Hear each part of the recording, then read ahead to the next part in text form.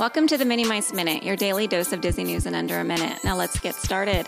Happy Thursday, April 11th, everyone. Weather in the parks today is mostly sunny with a high of 75 degrees. Today in Disneyland history in the year 2003, the Disneyland Resort welcomed 2 new attractions, the Many Adventures of Winnie the Pooh and Playhouse Disney live on stage.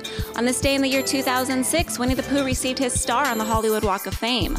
Also on this day in the year 2012, the world premiere of the Avengers was held at the Capitan Theater in Hollywood, California. In park news, permits have officially been filed for the demolition of the Adventureland Sign in Disneyland near the Enchanted Tiki Room in preparation for Star Wars Galaxy's Edge opening. Thanks for listening.